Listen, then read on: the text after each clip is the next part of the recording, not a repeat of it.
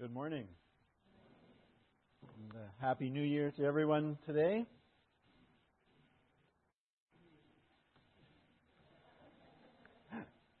I'm not sure you're awake this morning, but you're out there. I can see you, but you don't seem to be awake. Let me ask you a question. How many of you have a mother and a father?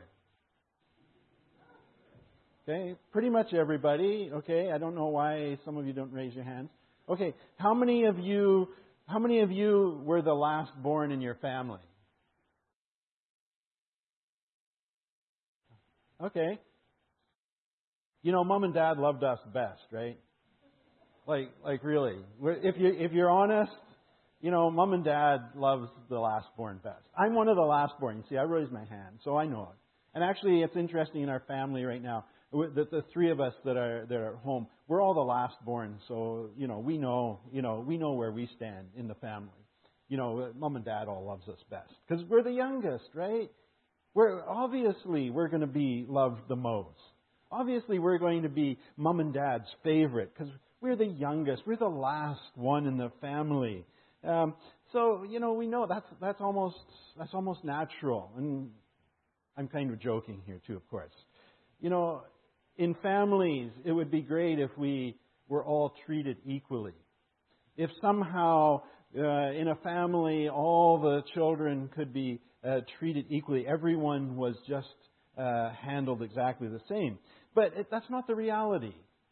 And we know, even from our own experience, that's not the reality. Whether it's experience from being a child in a family and seeing how Mom and Dad treat my siblings differently, or if you're in the context of being a parent, how difficult it really is to treat everyone just the same. There's a couple reasons for it that are very natural. One is that all children are different. And so how can you treat everyone the same? Because every person is a little bit different. And so you have to treat them differently because they're different people. So, that naturally happens. The other thing that naturally happens too, especially if you have more than one child, is you start to, the parents treat the children differently as they learn. Let's be honest. None of us know everything about parenting, and certainly at your first child, you know very little. And then if there's a second one comes along, you've learned something, and so you change how you interact with the kids. And so there's all sorts of dynamics that go on in a family that change. But ultimately, families, there's always some problems in families. Families should be safe places with great opportunities to be supported and to grow and mature and develop. Too many times families are not actually like that. Too many times families have problems. And today I want us to look at a family that isn't working well at all. We see some serious problems in the family, and yet God is at work in and through that family. So we're going to be looking at Joseph and his family. And so for the next few times that I'm going to be speaking today and in the few times over the next month that I'm going to be speaking, we're going to be taking some time to look at Joseph and to see what we can learn from this figure in the Bible that we find in the Bible in the book of Genesis. And Joseph and his story actually fill quite a number of chapters in the book of Genesis. So we turn to the book of Genesis, the first book of the Bible, to find Joseph. And we first read about Joseph really in Genesis chapter 37, and that's where we're going to start today.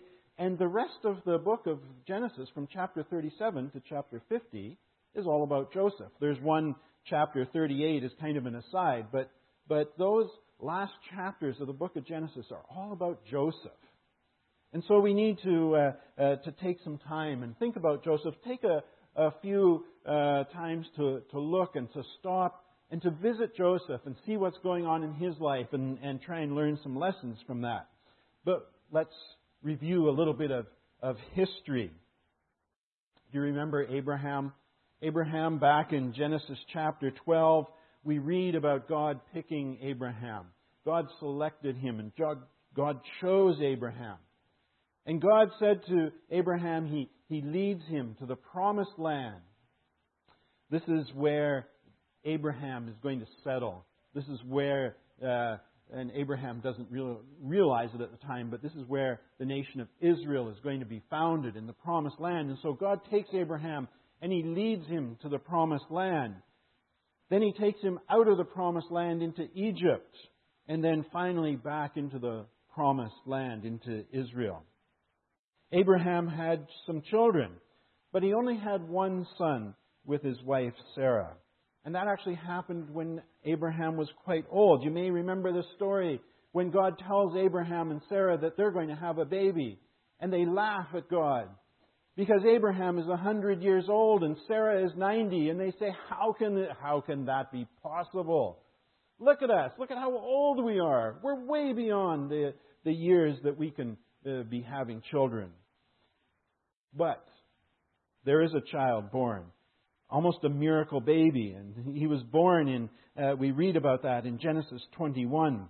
And that child is Isaac. And Isaac has a couple of sons, one of whom is named Jacob. Jacob is about 15 years old when his grandfather Abraham passes away. But this was a family that did have some issues. Today we might call that family a dysfunctional family. There are men that have more than one wife. There are it's what we might call today a blended family, where there are children born of different mothers living together in the family. There are brothers and sisters deceiving one another, leading one another astray, and taking advantage of one another and fighting within the family. It's not really the kind of family that you might want to be a part of. Yet the reality might be that this resonates with you, that this is a family that I come from. The reality of life is that we are not all from perfect families. And that can be hard. It's not that anyone sets out for this to happen, but it does happen. Then we have Jacob. Jacob is visited in a dream by God, and God restates to Jacob the promises that He has made to Abraham. He adds also God gives Jacob some additional information about what's going to happen to Jacob in his life. Jacob has this amazing encounter with God where he wrestles with God. And God appears to Jacob, and God renames Jacob and gives him the name Israel. And Jacob comes to realize that the God of Abraham, the God of his grandfather, is also his God. That God Yahweh has blessed him and has chosen him. Jacob then goes on and he has many sons, and one of these sons is named Joseph. And so Joseph is Abraham's great-grandson. Joseph never knew Abraham. Abraham had passed away before Joseph came on the scene, but Abraham is Joseph's great-grandfather. And here in Genesis chapter 37, the story turns and we start to look at Joseph. But before we really look at Joseph, and the logical place to start looking at the life of Joseph is at the beginning, but it's really helpful to look at the end of the story first. If you like to read novels, sometimes you like to jump to the end to get to and read the final chapter to find out how it ends, so you're not in suspense as you read through the novel. And it maybe sometimes helps you to understand what's happening in the book as you're reading it, because you know how it is going to end. It's helpful for us, too, as we look at the life of Joseph, to look at the end and to get a clue for what we're going to be looking for as we look at Joseph. So we turn to Genesis chapter 50, verse 20. And it says, this is Joseph speaking later in years. As time goes on, Joseph is speaking to his brothers and his father. And he says in Genesis chapter 50, verse 20, you intended to harm me, but God intended it for good. You intended to harm me, but God intended it for good. As we look at the book of Genesis, and as we look at the life of Joseph, that needs to remain in the back of our minds. You intended to harm me, but God intended it for good. And we need to understand all that happens in the life of Joseph through that grid, that somehow God is at work intending this for good. And as we were singing, I was reminded of that as we were singing one of the songs just in our set today. We have overcome because our God is able, not in our own strength, not in our own power, but because God is able. Joseph overcomes the obstacles he faces, the challenges and the difficulties he faces in life because God is able. Because God is able. And so that's what we see as we look through the book of Genesis and as we look at the life of Joseph. Let's take a quick look at Genesis chapter 37 just to give us that context of who was Joseph and what was happening, and then we'll try and draw a few points out of it. We see in Genesis chapter 37 verse 2 that it begins with Joseph is a young man, 17 years old. He is out with his brothers. It tells us that he was out with his brothers, the sons of Bilhah and the sons of Zilpah. So these are brothers, half-brothers really, that are brothers from a different mother but the same father.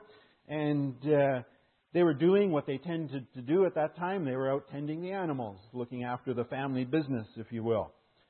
Joseph is giving his father reports. It says in verse 2, he brought their father a bad report about them. So Joseph was somewhat of a spy, if you want to use that term. He was a tattletale. And so you know that this is not going to bode well already for the family dynamics. When you have Joseph is not the youngest, but he's the second youngest in the family, who's going back and reporting to Dad what his brothers are doing and not bringing a good report. Think about that for a minute. That's going to make him unpopular right there, isn't it? As the youngest, I can say that one of the worst things for me to do in my family would be to tell Mom and Dad what my older brothers and sisters were doing. There might be some immediate impact on that I might enjoy as Mom and Dad dealt with what my brothers and sister were doing.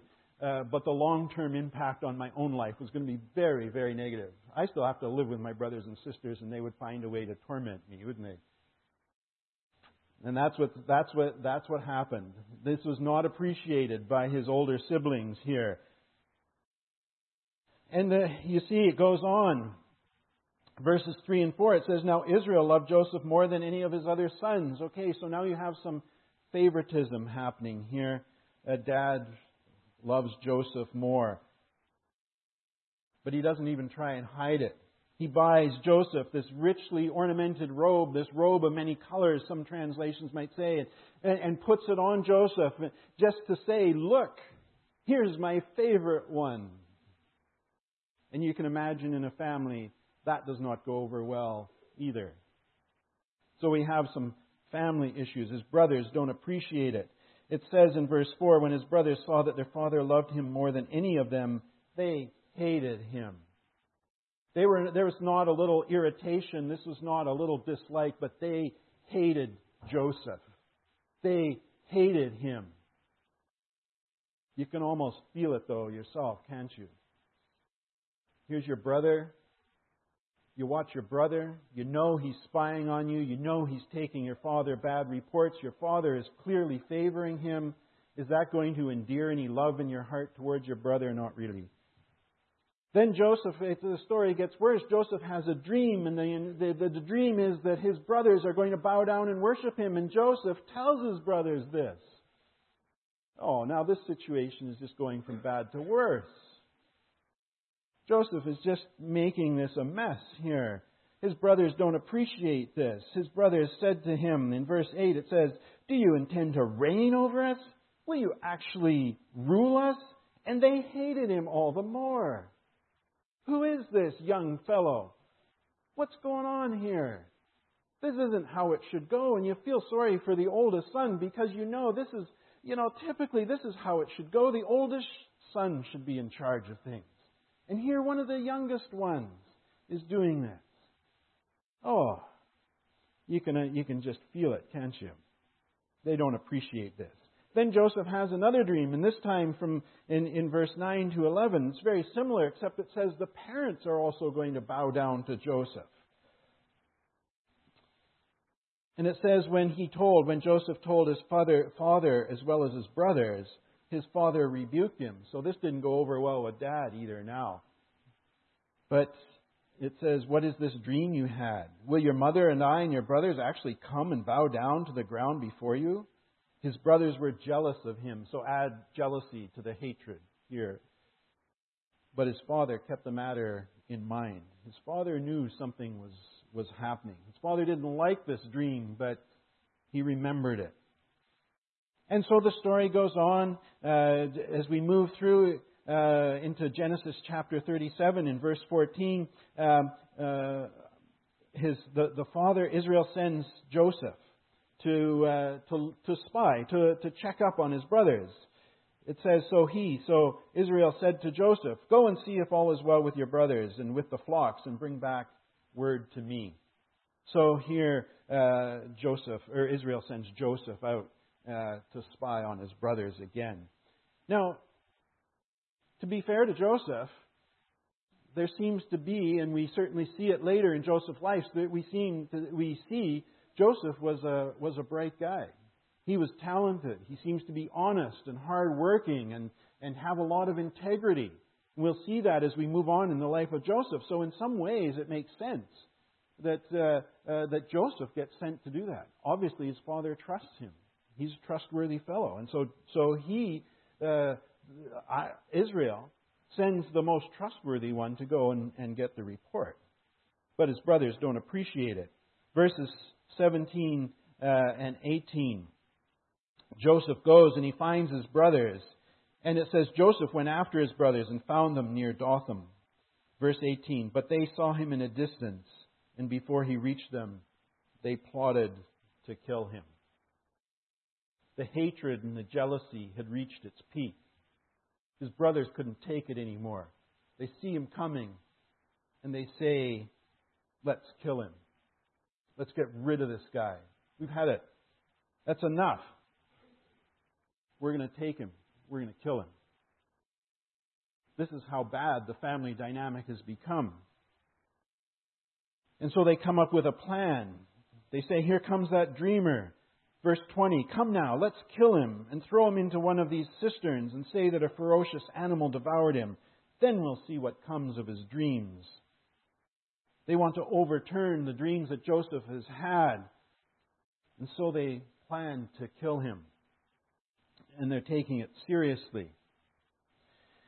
There's one good guy among the brothers, though. Verse 21, when Reuben heard this, he tried to rescue Joseph from their hands.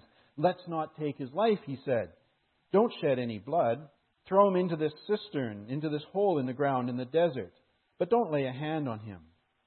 Reuben said this to rescue him from them and take him back to his father. So among the brothers, there's one good guy. There's one with a conscience who says, this isn't a good plan. So let them throw him into the cistern and leave him for dead. And later on, I'll come back and I'll pull him out and we'll take him back. Reuben didn't want to have a part of this plan. But Reuben's plan doesn't work out. So somehow Reuben leaves and leaves the other brothers with Joseph. And they see this caravan of Ishmaelites coming. And they say, let's do something profitable here. Let's sell our brother. Let's not kill him. Let's not throw him in the cistern. Here's another plan. We're going to sell him into slavery. And so we'll end up getting something out of this. Well, that seems like a good idea. We might as well benefit from him. We achieve our goal, which is to get rid of this guy. And we'll also make a little profit from him. And so they sell him for 20 shekels of silver. Don't know how much that was worth, but they made a little profit now out of Joseph. But we see a little problem. Verse 29, it says, when Reuben returned to the cistern and saw that Joseph was not there, he tore his clothes. Okay, Reuben's plan now to rescue Joseph has been foiled. This is just not turning out very well. It's not a good day for Joseph, and he's been being sold into slavery. And Reuben's plan to rescue Joseph has failed. things are not going well. And then the story takes us back. They spoil the robe. They got Joseph's robe and they put blood on it, and then they take it back to their father and say, "Look, now your son is dead. He's been eaten by some animal." And so poor Israel, his favorite son, is dead. And for almost the next 20 years, he goes through life thinking that his favorite son has died. But we end the chapter in chapter 37, verse 36. "Meanwhile, the Midianites sold Joseph in Egypt to Potiphar, one of Pharaoh's officials, the captain of the guard." So here we have in chapter 37 of Genesis a story of family conflict, of generational issues, of jealousy and hatred.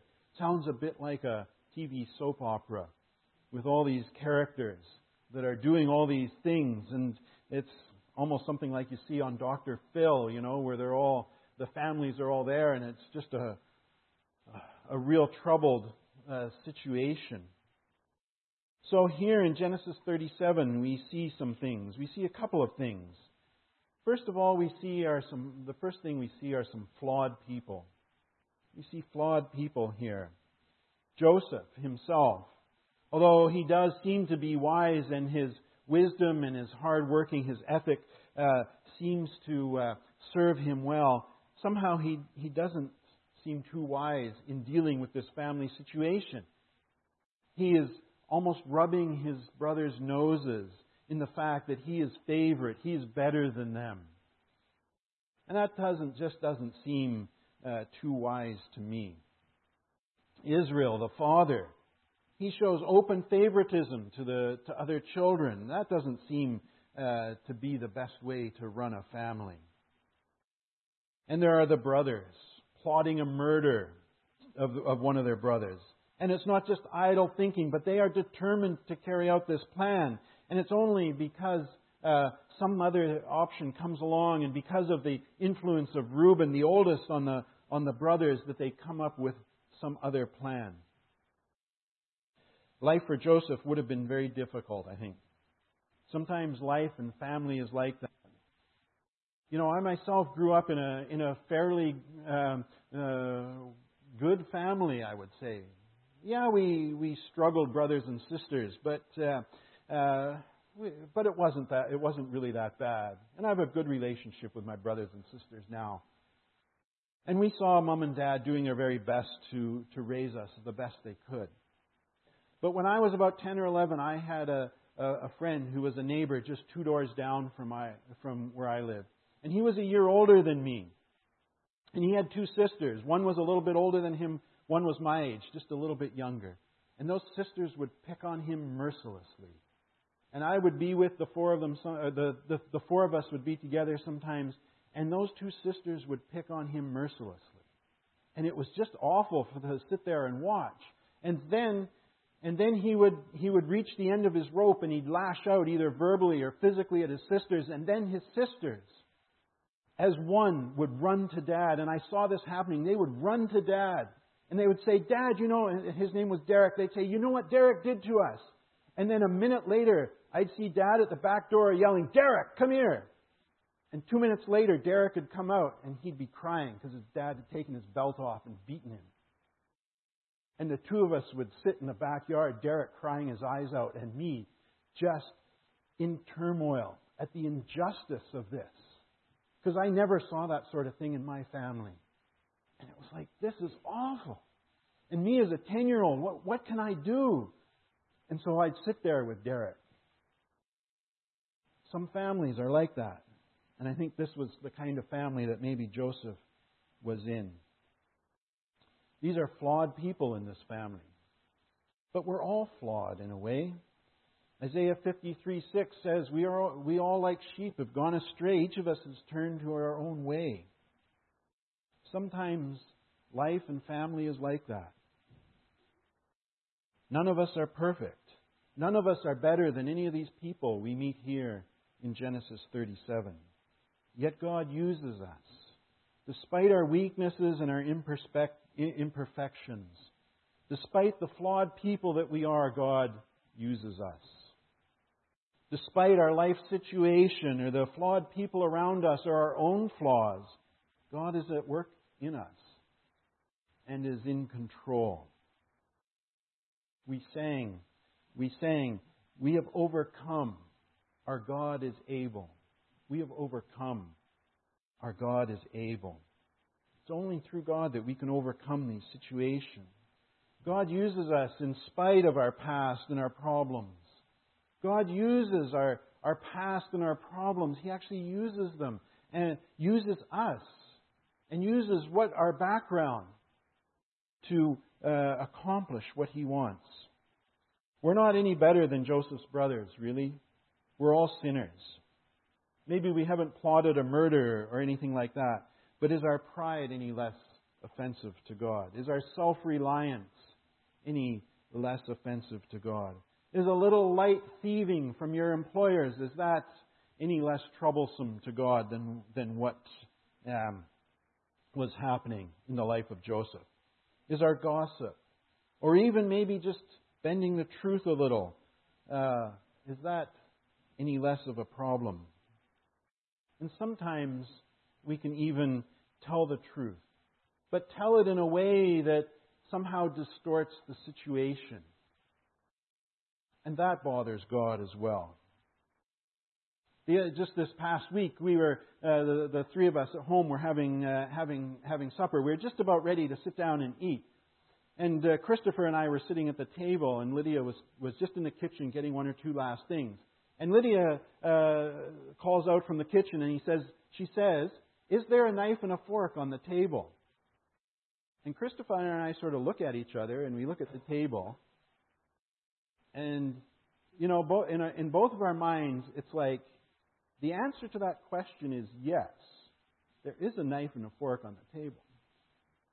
And so we're tempted to yell, to say back, yes, there is a knife and fork on the table. But we know that what she's really asking is there a knife and a fork on the table for me?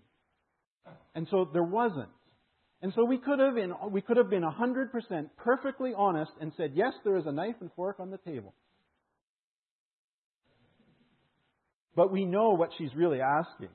And it would have been some deceit there to say yes, when we know what she really wants to know, is there a place setting for her on the table? So we kind of looked at each other, made the right decision, and said, no, you need to bring a knife and fork for yourself. There isn't one for you here on the table. So we did the right thing. But we could have answered that question 100% honestly and still been deceptive. Because we knew what she was asking, and we didn't really answer the question. Sometimes, even being 100% honest, we can be deceptive. So, we are all flawed people. And the fact that it even ran through Christopher and my mind that we would say, yes, there is, just points to our own flaws, doesn't it? So like Joseph and his brothers, we are flawed people. We should not let those things define us, those flaws in us define us or hold us in bondage and say, God can't use me because of my flaws. God knows your flaws, and He wants to use you anyway. God used people like Peter, who denied Christ 3 times, and Jesus restores him, and God uses him. So we don't need to be discouraged by that. We just need to recognize that all of us are flawed people, just like what we see in Genesis 37. Then flawed people end up coming up with flawed plans. The plan to murder, which is not a good plan. Reuben comes up with a plan to rescue Joseph, but that doesn't seem to be the right thing to do either. He comes up with kind of a sneaky way to get around his brother's plans. And the brothers make a plan to deceive their father Israel. And so these flawed people come up with flawed plans, and we do that too sometimes. Hopefully we have some good plans that come up along the way. And we see the Bible has accounts of people coming up with good plans, plans that God approves and plans that God blesses. But sometimes we come up with plans that aren't any good, and plans that are not helpful. and plans that are not honoring to God. And when we come up with those, and when we start to think about those things, don't stick around, but get away from those plans. Be aware of what you're trying to do and move away from that. I remember one time in university, and it was one of those things where I was in dorm and I was on a floor with a bunch of guys, and there was one guy on our floor that nobody really liked very much at all, and so there was 2 or 3 of us sitting around in the lounge one afternoon, and we were talking about how we could prank this guy that we didn't like very much. And it was all 3 of us were in engineering, so the pranks start to get more and more elaborate as you try and work out what you could do. And then we got fairly much into it, and the conversation kind of went in a weird way, and we ended up coming up with a plan to electrocute this guy as he touched his doorknob. And just before we got to that point, someone else came into the lounge. And of course, by that time, our plans to prank had escalated quite dramatically. And we were just getting to the point of now talking about how we can electrocute this fellow. And the other guy who came into the lounge said, "You aren't really going to electrocute Dave, are you?" And we were like, No, we're just brainstorming. Of course we're not going to electrocute Dave. But somehow our mind moves in that direction. We actually did come up with a plan to electrocute Dave. We had never had any intention to carry it out, but certainly the plan was there. We need to be careful when we make those plans that we don't get into that sort of situation where our plans escalate and finally it becomes a plan that really is a horrible plan, but we've invested in it and we've lost perspective and we end up keeping on with the plan. So here we have some flawed people making some flawed plans. We don't want to get into that kind of situation. Reuben tries to counter the brothers' plan for killing Joseph, and it kind of works. But he tries to counter one sketchy plan with another one. Instead of Reuben just saying, "Guys, this is just a bad idea. You shouldn't be killing our brother, no matter how much we don't like him. This is just wrong. Don't do it. Stop right now." Instead of doing that, he comes up with some scheme to get around it, and it doesn't work out. It would have been the better thing for Reuben just to stand up to his brothers and say, "No, we're not going to do this. We're not going to do this." Do we do that sort of thing? Do we watch injustice around us and we come up with some sketchy plan to try and circumvent it instead of just standing up and saying, this is not right. This shouldn't be happening. Sometimes we do that to avoid the consequences. When I was in sales, some of the other sales guys would spin so many lies that it would spin out of control. They can't even remember what lies they've told the customer so that they can be consistent in this. They forget what they had said before, and they just keep making things up. And it was always a bit of a shame to watch and to listen to them do this, because it was like, guys, your customers are not stupid. They know what's happened. You might get away with 1 or 2 lies, but after a while, they know what's going on. And they've made a contract with us, so, they can't break it, but they know what's going on, and you've lost all credibility. But sometimes we have a tendency to do that. And I always thought it was just better to stand up and tell the customers the truth. And they always seem to, if you did it well and you were honest with them and straight with them, they usually received it fairly well. And we figured out a way together. If there was some problem that we had, we figured out a way to get around it. But it was better than trying to tangle them up in lies and keep them happy. But those are the kind of plans we tend to come up with. Plans to do that, to deceive people. Plans to get rich. Plans to promote ourselves. And all kinds of plans are possible. But sometimes we hang on to those that aren't very good. We let our emotions sometimes get the better of us, and these plans go ahead, and so we need to avoid them. The Bible tells us that we should just trust in the Lord, do good things, delight in the Lord, and He will make our paths. He will show us the way to go. It says in Psalm 119, 105, Thy word is a lamp unto thy feet and a light to thy path. If we want to know the plans that we should have, we need to let God's word illuminate those plans. Take God's word seriously. Listen to God. Delight in Him. Know Him, and let Him show you the way. And it comes down to priorities. For us, those can be summarized in Matthew chapter 6, verse 33. Seek ye first the kingdom of God, and all these things will be added unto you. So, and seek His kingdom and His righteousness. Right? That's what we need to be doing in our plans. Seeking God first. So as we go and we make plans for this week, how are our plans coming? How are they? Are they seeking His kingdom first? Putting God first in all of our plans? Or are they flawed plans, like Joseph's brothers? The world is full of flawed people and plans, and we are part of those flawed people, and we make flawed plans. But we need to commit ourselves and our plans to God and let Him guide us and lead us. Don't become like Joseph's brothers, planning and trying to carry out a murder and deception. Make sure our plans are honoring to God. Try and live our lives in ways that follow God's word and do what He asks us to do.